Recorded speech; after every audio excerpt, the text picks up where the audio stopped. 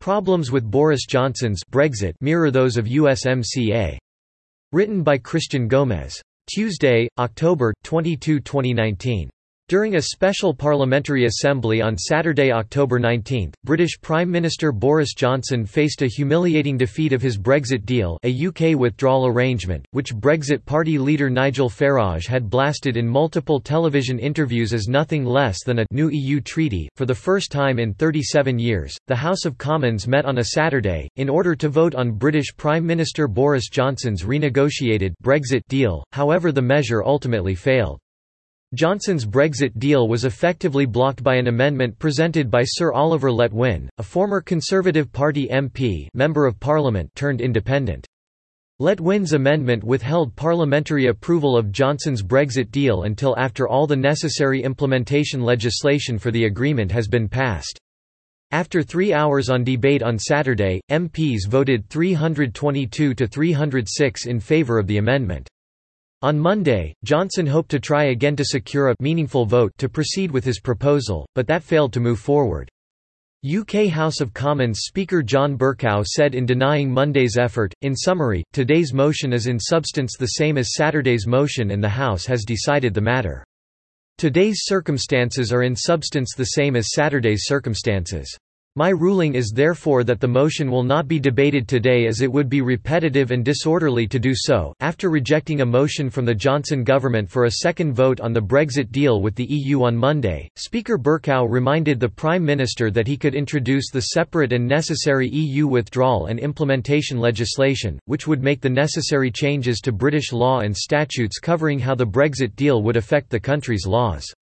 At 8 p.m. local British time, 10 Downing Street released its European Union Withdrawal Agreement Bill. The bill is 115 pages, including 64 pages of amendments.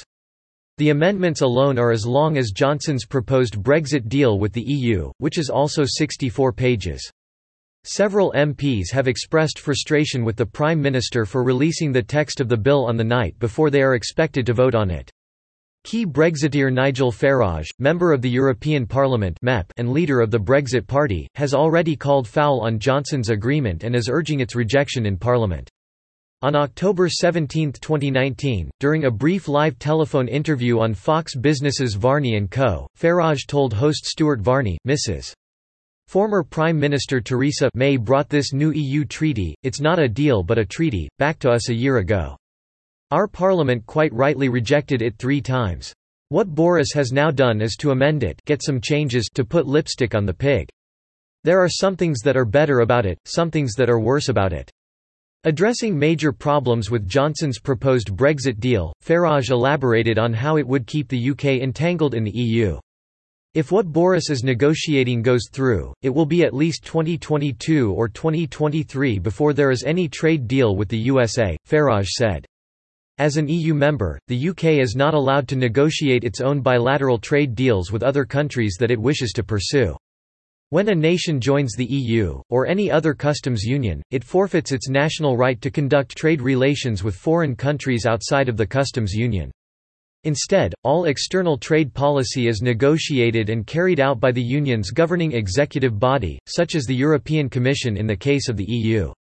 "We will be trapped forever under this agreement." Farage warned, with environmental laws, with employment laws, even taxation is mentioned here. It's Brexit in name only. Farage's succinct yet grim overview of Johnson's Brexit bears much resemblance to President Donald Trump's recently negotiated United States-Mexico-Canada Agreement (USMCA), which is slated to replace NAFTA. During the 2016 election, Trump repeatedly described NAFTA as the worst trade deal ever signed by the United States. Yet despite Trump's rhetoric claiming he was negotiating a better deal for America, the USMCA would also entrap the United States, heaping on all of North America onerous regional environmental and labor policies. For example, as The New American has previously reported, the USMCA includes an environment chapter that advances the United Nations concept of sustainable development, which is the cornerstone of the UN's Agenda 21 and Agenda 2030 environmental schemes for wealth redistribution and building world a UN-centered government. The environmental chapter also subordinates the United States to the law of the Sea Treaty, which the U.S. Senate has never ratified because of the dramatic losses U.S. freedoms would face in using the oceans or the skies above them or the sea floors below them. The USMCA would also demand the United States recognize the right to collective bargaining and impose legal protections for migrant workers, gender identity, and other LGBTQ gender-related issues in the workplace.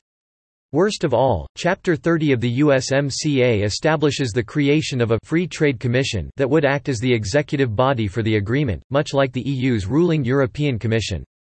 Likewise comprised of unelected government bureaucrats, the USMCA Free Trade Commission would oversee the implementation of the agreement and govern a vast regional bureaucracy of about 19 committees, each covering different subjects or sectors, such as labor and the environment. This committee could essentially mandate changes to U.S. laws in many areas, without the say-so of U.S. voters. Chapter 26 of the USMCA establishes the creation of the North American Competitiveness Committee, which is tasked with making sure that it promotes economic integration and development within the free trade area and to further enhance the competitiveness of the North American economy. Emphasis added, the objective of this committee is to merge separate economies of the United States, Canada, and Mexico into one single North American economy, akin to the EU. All of these provisions in the USMCA amount to stripping away American sovereignty in subordinating the United States in a new regional supranational union, or North American Union. Considering the sheer difficulty that the UK is having in leaving the EU, despite the results of the 2016 referendum to exit the EU, this should serve as warning to all Americans, especially Congress, as it considers implementation legislation for the USMCA. During the signing ceremony for the USMCA in Buenos Aires, Argentina, then-President of Mexico Enrique Peña Nieto boasted in his remarks, delivered in Spanish, the renegotiation of the new trade agreement sought to safeguard the vision of an integrated North America, the conviction that together we are stronger and more competitive, further adding, the Mexico-United States and Canada Treaty gives a renewed face toward our integration. Shortly after signing the agreement, Peña Nieto tweeted the following on Twitter. On my last day as president, I am very honored to have participated in the signing of the new trade treaty between Mexico, the United States and Canada. This day concludes a long process of dialogue and negotiation that will consolidate the economic integration of North America. The USMCA is designed to form a trade bloc similar to other regional trade blocs and integration schemes around the world, such as the EU. Johnson's so-called Brexit agreement is just as bad for UK sovereignty as the USMCA is to US sovereignty.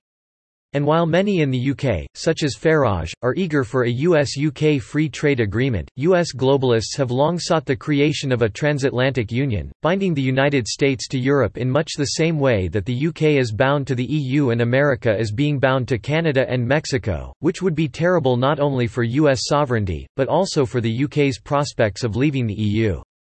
Subscribe to The New American and listen to more by clicking podcast on the top right corner of our homepage. Also, please consider donating to help us push out more content for you, our listeners.